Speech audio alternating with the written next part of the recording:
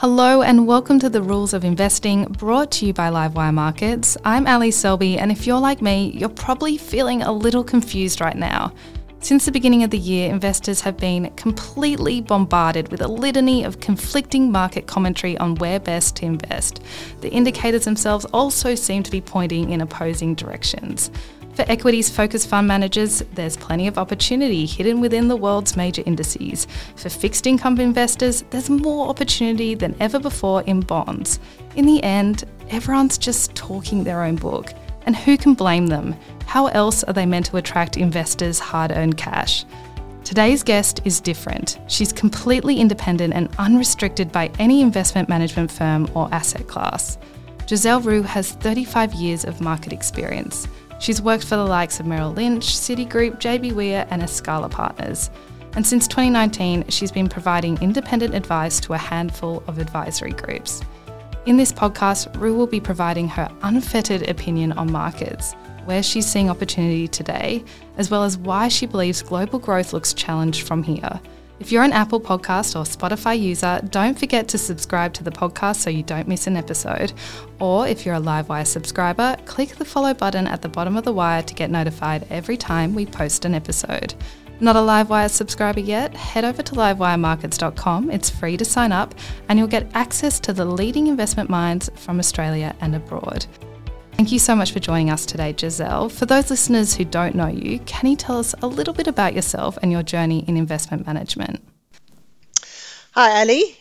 Yes, I can, although you've done a pretty good job at summarising enough of it. As you say, it's been quite a long time, and the advantage of a long time is you've seen a lot of investment conditions, you've heard a lot, you perhaps get too cynical, but essentially enjoy thoroughly the roles as investment officer because you get the multi-asset class roles that I had at JB Were and Escala, plus you get to meet directly with clients, which I think is such a critical part. And prior to that, equity analysis was a terrific way to, if you like, start in financial markets. You know, you feel extraordinarily privileged to meet chief executives and look at companies in great amount of detail and get involved in IPO. So it was a wonderful time. I've absolutely no regrets about any of it at all, and I'd encourage every curious person to consider this as a career. Today's investment environment is filled with a lot of noise. Investment managers have shared a myriad of views on how to best navigate the current market environment, and all the signals are kind of pointing in opposing directions. It feels like central bank moves are all that matters today. How can investors make sense of the market outlook? Yeah. I think investors have to bear in mind the who's providing the information to them. Unsurprisingly, fund managers will talk about the way they invest and what they're invested in and tell you what they're invested in. Their outlook is essentially predisposed to the way they've actually put the money to work, and also that the vast majority of them are mandated to be fully invested and therefore simply have to find what they think frankly might be the best of a bad lot. It's very rare for a manager to say, I think the market's horrible, I'm not going to put any money to work. So you have to just bear in mind the kind of information that you're getting. There's nothing wrong with that. It is simply having a little bit of a radar on the reality that people are telling you something they've already done or are about to do. And they're not necessarily, we know, not even necessarily, we know perfectly well, a lot of it will not prove to be correct.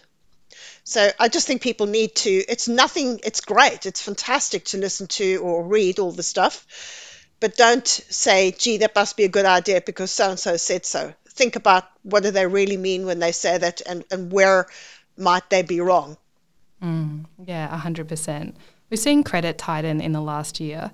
Can you just explain what exactly that is, how it's changed and why that matters for investors? Okay, it's probably something a lot of private investors don't pay enough attention to is the nature of credit and liquidity in the economy and in investment markets and what's actually driving money flows around asset classes or just generally. So obviously with interest rates having gone up at the fastest pace in, 42 years or whatever somebody cites, it's always some, big number. It is an extraordinary repricing of the cost of money for businesses and to a large and obviously households as well, as we hear almost daily about the mortgage market. So, but focusing on the business market, the business industry or the corporate sector has got a big increase in cost of pricing of capital. Plus, there is a generally a more cautious approach to lending, which of course is just a corollary of that is how sure can you be that you're going to get your money back when the price of money has more than doubled? There is a generally a little bit of withdrawal of availability of credit too, as people are more cautious about giving money to businesses, given that we don't know how the economies are going to unfold. And how the cash flows of these businesses will cope with repaying the debt, never mind refinancing the debt at the end of the term. So and bear in mind also that in US, with the regional bank problems, there was a general tightening of liquidity, but that was just one other notch in what is likely to be an ongoing recalibration of how much credit actually flows into the corporate sector. How do you see that actually playing out? Well, it means it's more selective. It means that companies will have to, or companies or businesses or borrowers have to prove their cash flows, perhaps provide more security, so lower debt ratios. Think carefully about what refinancing they will do. They can't automatically assume that they can refinance. So it should slow the companies that need to borrow a lot for the nature of their businesses, which is plenty of good companies. You think about Transurban is by its nature a very leveraged company. Um, those kind of companies may, those kind of companies may have taken out a lot of debt long term, but they will still need to think about what the pricing of debt is going to be. We're currently seeing our banking sector, selling replacing what was government money with wholesale money in the US markets and paying over 6%. That's a lot more than what they paid in the past. They've got to make money by borrowing at 6%. So it's a very different ball game in terms of what, therefore, the opportunities will arise. It just narrow the scope of what's around. Obviously, that really impacts a lot of companies that have a lot of debt, but how has that impacted some of the returns that we've seen this year? Well, that's a really good point. It hasn't has had a very big impact because companies have repriced. Hello, inflation. Companies have had not been shy about pricing while demand was good. They could push up their prices and cover their costs, and they even margins and shows up profit margins have been particularly sticky. It's a little difficult, by the way, to judge profit margins because um, during, we had the post-COVID type recovery and those kind of symptoms coming through. But nonetheless, companies have had to pay higher interest costs, and that'll probably continue, if not accelerate, over the next 12 months because it's a lagged impact. If you think your mortgage takes a while to reprice, businesses, can often borrow, 2, 3, 4, 5, 7 years even. So they only really um, are impacted when the maturity of that debt tends to arise. We've seen some specific areas being affected. The US commercial real estate sector, which was highly leveraged and borrowed from some of the regional banks predominantly, is by all reports really struggling with refinancing, and you start to see some sort of distressed sales and things there. What you might also then subsequently see is companies coming back into the equity market and trying to raise some capital to repay debt or not borrow and use equity for their growth, which obviously will be, at least in the temporary phase, somewhat dilutionary. But we haven't yet seen that happen, but I wouldn't be surprised to start to see that over the next 12 months.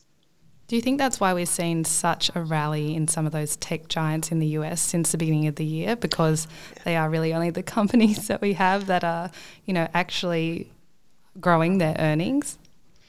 Well, you can debate whether they're growing their earnings because some of them, the true cash flow earnings are being chewed up by their aggressive expansion, but it makes sense for them to do so, and that's why the market's supporting them. if they can establish, vastly dominant market positions early on in the phase of a tech cycle, it makes sense for them to forego or to use their cash flow or forego some profits in order to do that. But yes, the general commentary is that companies which have had predominantly good free cash flows, like for example, your European luxury good companies have got high cash flows. Those have all repriced relative to companies which are perceived to have been, more difficult debt type things and business conditions that are not necessarily in their favor. Global debt is now somewhere in the vicinity of $305 trillion. That's $45 trillion more than it was in the pre-pandemic period. Those are almost unimaginable figures. What does that actually mean for global growth going forward? It's an inescapable issue that at some point there's going to have to be some kind of reckoning, one would think. So not only have, as you said, they've increased the debt, some of it was spent during COVID, and for all the people that want to knock governments, everybody was screaming for relief at the time. Now later they claim they shouldn't have done it. And of course, countries or governments didn't really know what was going to happen. It made sense for them to try and rescue their economies in the face of extraordinary uncertainty. But not only have they taken on that debt, but the cost of that debt now is significantly higher as they roll that debt without paying it back. So it is going to, in its own right, that interest cost will start to become a fiscal drag that governments will have to consider in just how they spend throughout a budgetary phase. We've seen budgets, state governments here, even the federal government, even in the US, are becoming less inclined to just grow their deficits ad infinitum. And government spending does matter. It is the key, in my view anyway, about government spending is that it is a redistribution mechanism. It essentially, and might be a controversial view, happy to say it, is that as companies have reduced income security and income levels, or in real terms, governments have stepped up with family payments and energy rebates and childcare payments, or whatever the case might be. And so governments are kind of doing the role that private sector wages might otherwise have done. And that's partly why corporate profitability remains so charmingly nice, is they're not paying a lot of these costs, and they're been able to generally keep wage costs significantly under control. So you really struggle to think how this can be drawn out forever.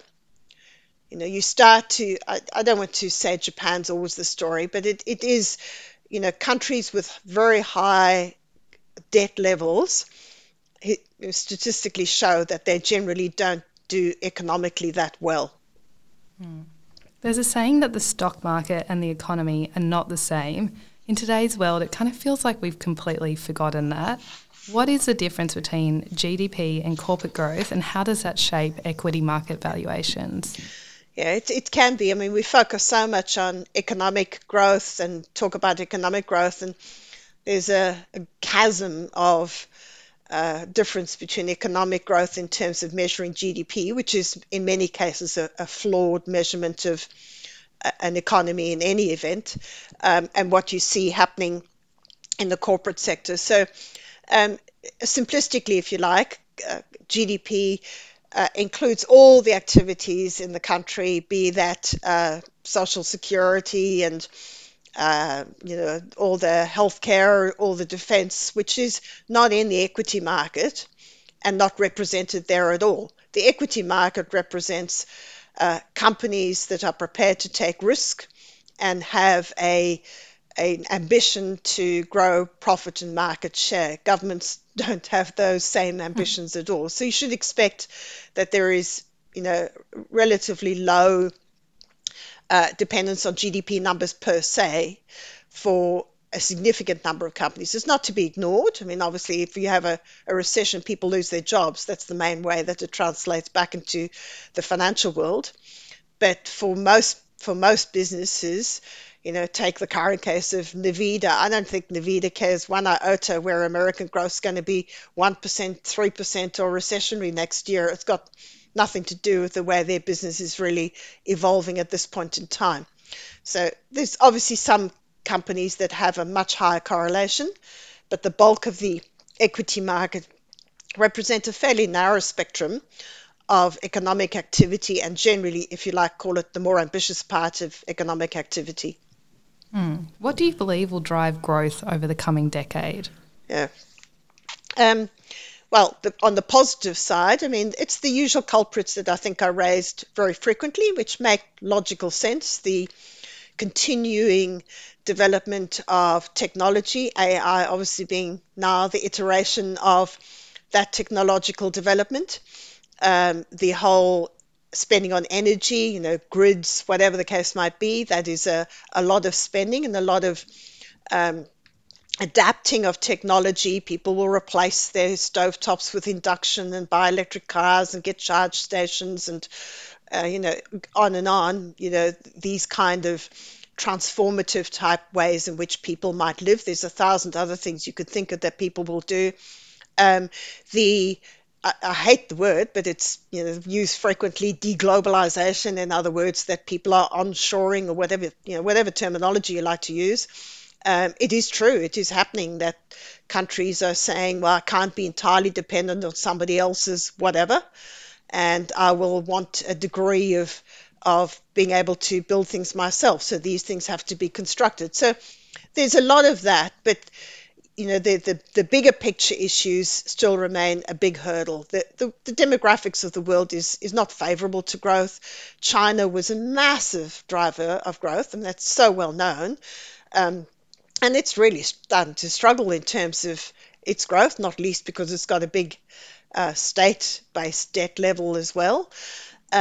These are substantial, and the debt itself. So these are substantial hurdles that will probably keep global growth, well below what we experienced over the past, say, 3 decades. So it's not tomorrow or intermediate. It's more of a long-term issue that it's not as easy. I mean, the optimist would say that the whole transformation of energy is akin to a China. It's quite possible that it's like China opening. If globally everybody transforms their energy systems, maybe one's being too pessimistic, and that could actually be the biggest driver of economic growth in the next 5 to 10 years. It's not I feel impossible, like but I'm there's a not but sure. in there, though. I feel like there's a but. You know what I mean? Like, it could be, but Yeah, yeah, because we just don't know, and um, it's not clear that it will result in productivity improvements. Um, some of the productivity that I think was experienced in the Western world was because China took on the less productive jobs, for example. We conversely now have got productivity problems because we've got a lot of jobs in childcare, aged care, um, those kind of areas which just don't lend themselves to high productivity gains.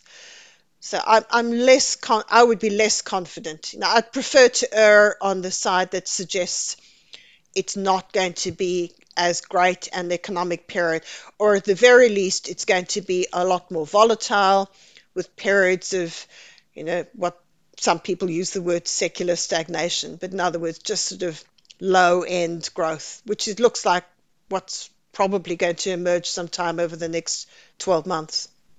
how do you find opportunity in that kind of environment?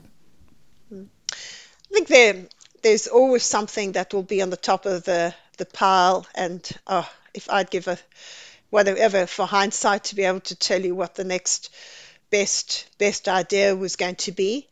I think there are some, though, quite sensible ideas floating around. I think a very careful and considered look at some of the credit markets. If you can earn, not necessarily, I mean, there are some offering, for example, 10% plus. You have to read it for what it is. That implies that there is a higher risk appetite there than one that might give you 6 to 8%. I mean, that is just the nature of the game.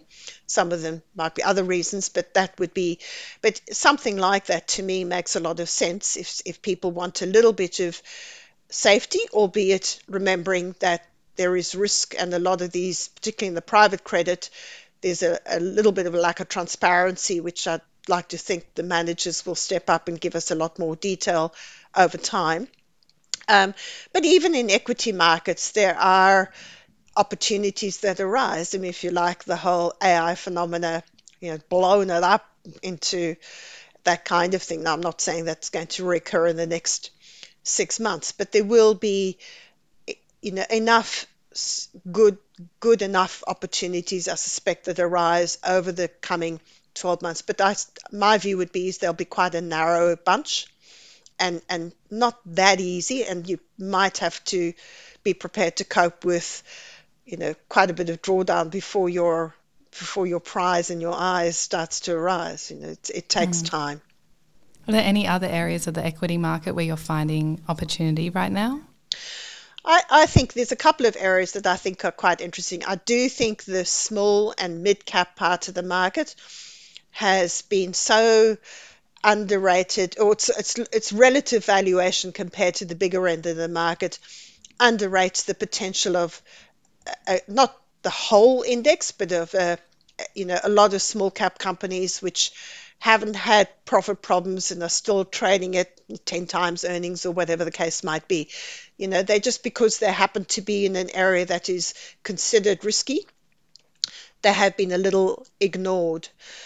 As I mentioned, I mean, if I was to put my one fist out into an area that I think we've regrettably got to keep our eyes on, is something like cybersecurity. I mean, everybody hears daily about how difficult and how bad various forms are going to be, and you can't help but think that it's at some stage going to have significant repercussions, and companies that are trying to do something about that, and to me, I think they've got to have a future. I mean, it's almost inconceivable to me that they don't have a good future if they can prove that they've got something that will try and stay in advance of all the stuff that goes on in that area.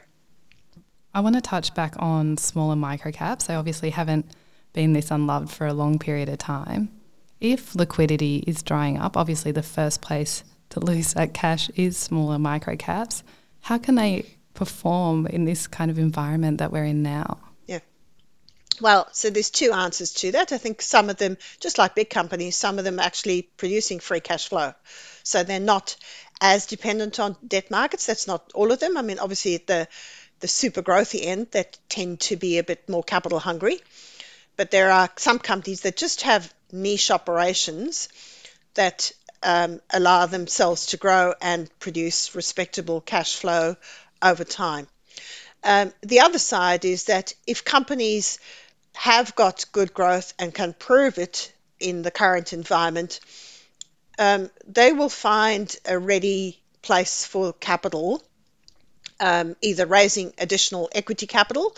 And sure, what you have is initially a dilution to the share price, but if that acquisitions that they make is well applied, and if it's thoughtfully looked at as to are they able to make acquisitions which are positive for profits in the medium term, they should not have a problem in raising capital, in my mind, at this point in time. The one thing about small and mid cap is there's the numbers vary, but let's say somewhere between 25, I've seen numbers up to 27%, are what you just call no hopers. I mean, they're just companies that are unlikely to make any money, not well managed, whatever. And that's why it's probably one of the rare areas where active management will pay off relative to passive. I want to talk about cash. The return on risk-free assets is pretty attractive right now. I'm getting 5% on my savings with ING, and TDs are delivering investors around that or more. Is it worth investing in risk assets like equities or credit right now when you can get a pretty attractive return on cash? Yeah, cash is always a good place for a temporary holding period. I'm pretty certain the data will show you that uh, there's never been a 12-month rolling period where cash was the best returning asset. So I think there've been, from memory, when I last did the data, which is admittedly some years ago, it was 8 months was the longest time that we could find where holding cash on a rolling 12-month return basis was actually your best idea. So cash should be there uh, because you want to invest in something, you're either waiting for the new tax year or whatever you're trying to do, or you try to consider which way you want to put your money. So that's one reason not to hold too much in the way of cash. I mean, cash should obviously there for emergencies if you need to, um, but otherwise, it's just not going. I mean, 5% is a perfectly decent return, but you should be able to do better in other asset classes. So by way of example, credit will give you more than that right now. You can buy a bank credit and make more than 5%. And if you buy it and hold it all the way to maturity, you will have made that money, regardless of the volatility and the pricing of the underlying credit. Um, the so I'm wary about suggesting cash in a medium long term. It's a cautionary thing. It's helpful because it doesn't have volatility. So if people loathe volatility, if they just want to know that they've got 12 months of money up their sleeve. The other thing to bear in mind is that if cash is going to continue to offer you high rates, which means interest rates will have to stay high or go higher, then the rest of your portfolio will probably not perform that well. If interest rates have to go enough higher or kept high long enough, well, it actually begs the question then, why do you hold any investment assets? So it's sort of, it's almost a contradictory thing to hold growth investment assets and then sit on a massive pile of cash. But by all means, small piles of cash, perfect. With all that in mind, with everything we've talked about today, what areas of the market are you avoiding right now and why? Yeah, these are, um, you know,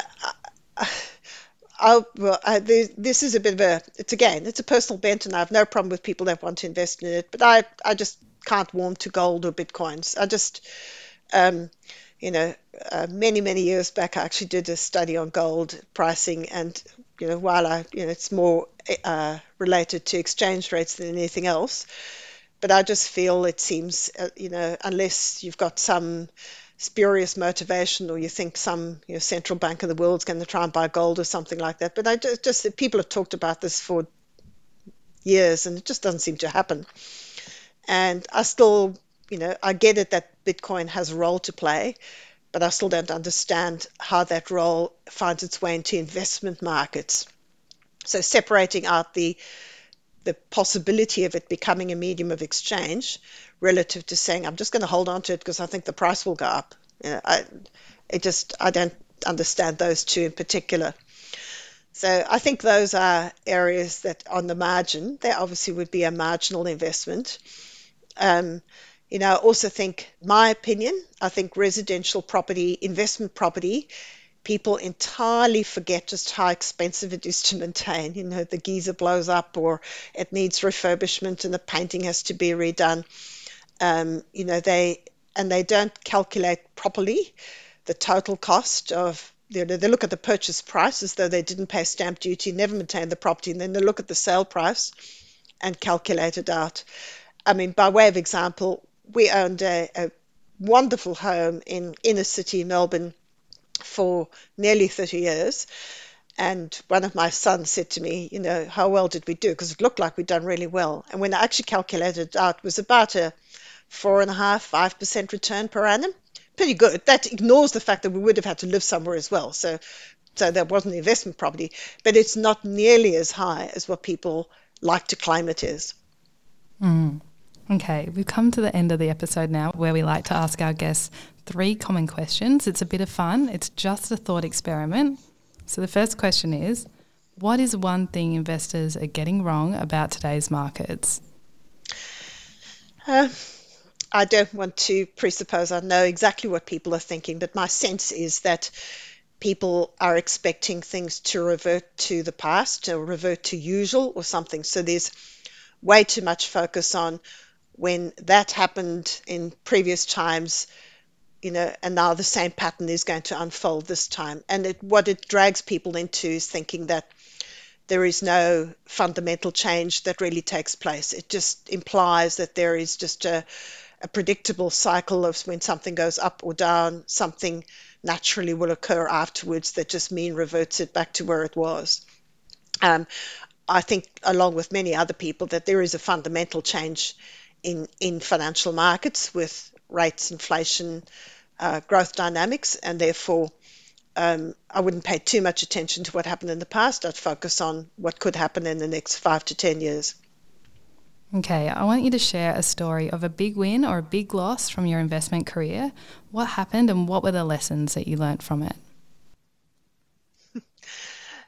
Those are always hard because, we tend to retrospectively fit what we think or so. But, and it wasn't, I didn't make a sensible decision. It happened at the time where I was working. We listed CSL. At that time, we were allowed to, as an employee, apply for shares. We got some shares and I'm still holding the same shares. So you can imagine after all those years of holding the same shares. But to be honest, in the last 5 years, it's not been a great investment. The share price has literally gone sideways.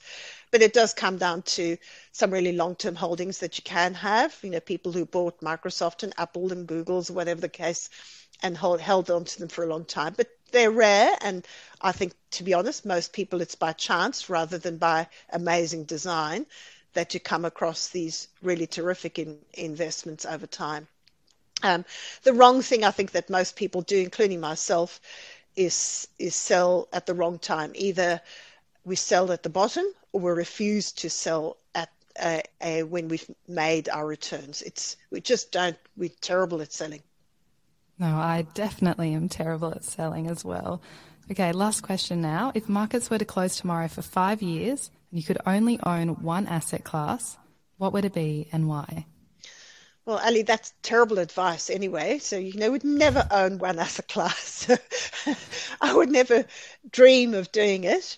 And you have to also then go, well, what do I need? Do I need income or am I, looking for growth? But I'm going to give you an answer just for the sake of the question.